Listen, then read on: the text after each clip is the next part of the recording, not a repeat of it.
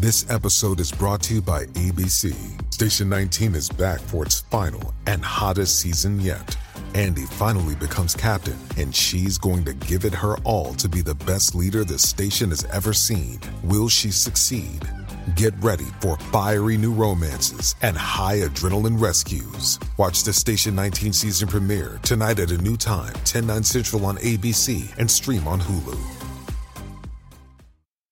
Yesterday, the NYPD, which has done many heinous, disgusting things over the years, did one of the single most infuriating, inhumane, disgusting things I've ever seen. I want to unpack and explain it. My blood is boiling, and it's taking everything I have not to cuss right now here in the podcast. I know kids listen.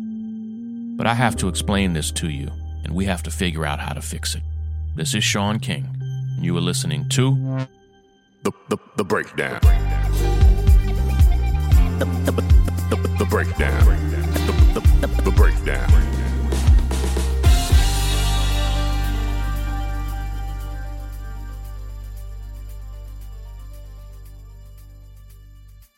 I have been a father. I'm 41. I've been a father for virtually my entire adult life. I was a godfather when I was a teenager, literally, and became a father when I was still in college. Now I have 2 college-age adult daughters, 3 young children in elementary school, middle school, and high school. And nothing burns me up more than the abuse of children, the mistreatment of children. This past January, an NYPD officer, Michael Valva, brutally beat his 8-year-old son, Thomas, who had been diagnosed with autism. NYPD officer Michael Valva brutally beat his 8-year-old son, Thomas, then froze him to death. Literally. He was arrested and charged with murder, as was his fiancée. And yesterday, a full 10.5 months after he murdered his 8-year-old son, the NYPD allowed Michael Valva to resign and keep his pension instead of firing him. So here I am, a New York taxpayer, and we will be supporting and paying the pension of Michael Valva, no matter how long he spends in jail or prison, because the NYPD refused to fire him. I have, since I was a teenage boy, fought back against the NYPD when they sexually assaulted Abner Louima. Google it.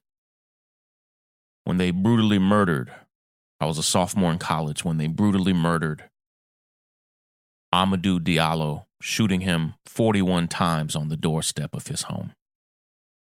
I am friends with the widow of Sean Bell, who they shot 50 times on his wedding day.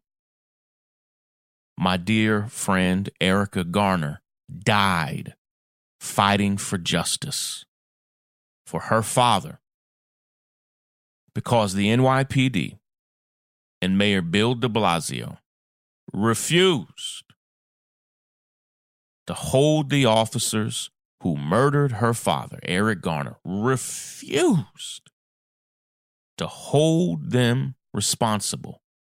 Erica Garner died having never seen a smidgen of justice years after her father was murdered. Even though the officer who killed him openly, blatantly violated NYPD policy, should have been terminated that day after the video was released.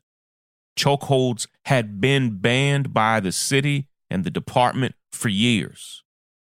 Yet here we are. And still, somehow, this may be the most egregious, most outrageous thing I have ever seen the NYPD do. This officer beat and murdered his son, froze a child to death. When they found Thomas, his body temperature had dropped to 76 degrees.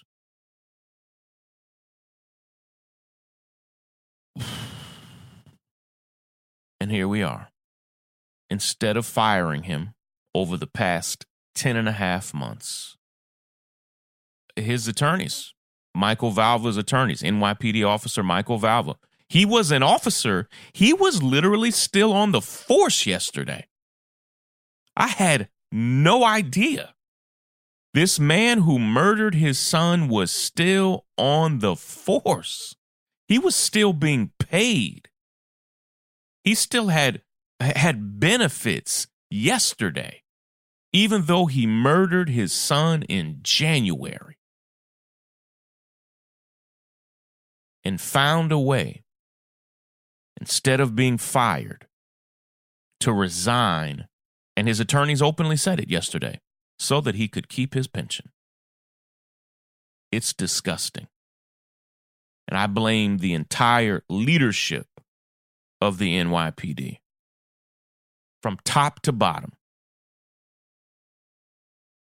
I blame the mayor of New York, Bill de Blasio, and I am disgusted that our mayor and that the leaders of our city council has to be held responsible for this, that the mayor, the city council, and the NYPD have colluded together to create such a culture of impunity that even when a man brutally beats his 8-year-old son and freezes him to death, he still gets to retire and resign with benefits.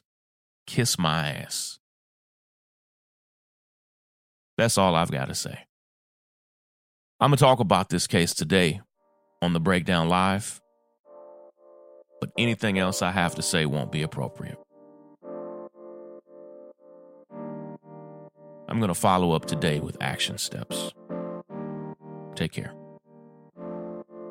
Break it down. The breakdown.